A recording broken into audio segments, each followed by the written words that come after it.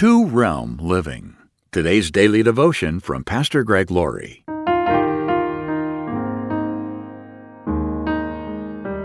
Our scripture reading today is from Ephesians chapter 1, verse 3. All praise to God, the Father of our Lord Jesus Christ, who has blessed us with every spiritual blessing in the heavenly realms, because we are united with Christ.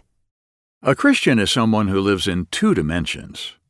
There's the spiritual dimension, and as we walk in the Spirit, we know God in the Spirit. Yet we live on earth, and we need to transfer what we have in the spiritual realm to the earthly realm. The Apostle Paul wanted believers to know what was waiting for them in the spiritual realm.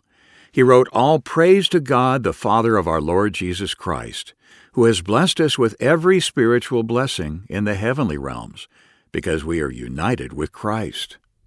When Paul spoke of the heavenly realms, he wasn't talking about something that's merely waiting for us in heaven. He was talking about the supernatural realm. For example, when I travel outside the United States, I still maintain my citizenship as an American, but I'm living in the culture of the country I'm visiting. There are things that I need to adapt to. I need to exchange dollars for the currency of that nation, and I need to be aware of the exchange rate so that I know how much I'm spending.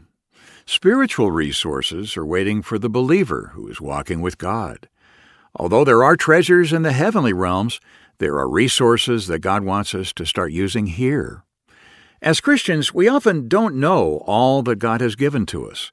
We don't know the resources that He's placed into our spiritual bank accounts. For example, we sometimes pray for things that God has already given to us. We might say, "Lord, give me more love," when the Bible says that God has given us the Holy Spirit to fill our hearts with His love. We might pray for more power, yet 2 Peter 1:3 tells us that by His divine power, God has given us everything we need for living a godly life. Maybe we've prayed for peace, but Jesus already has said, "I am leaving you with a gift, peace of mind and heart. And the peace I give is a gift the world cannot give. So don't be troubled or afraid." It's not a matter of needing more. We need to use what we already have.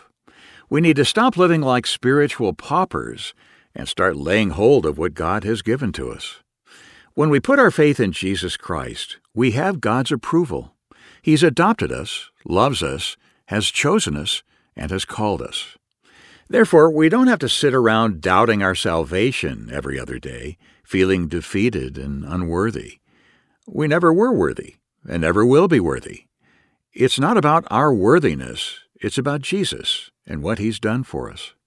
You and I don't have to do X, Y, and Z to gain the approval of God. Rather, we need to understand what God has done for us and let it impact the way that we live.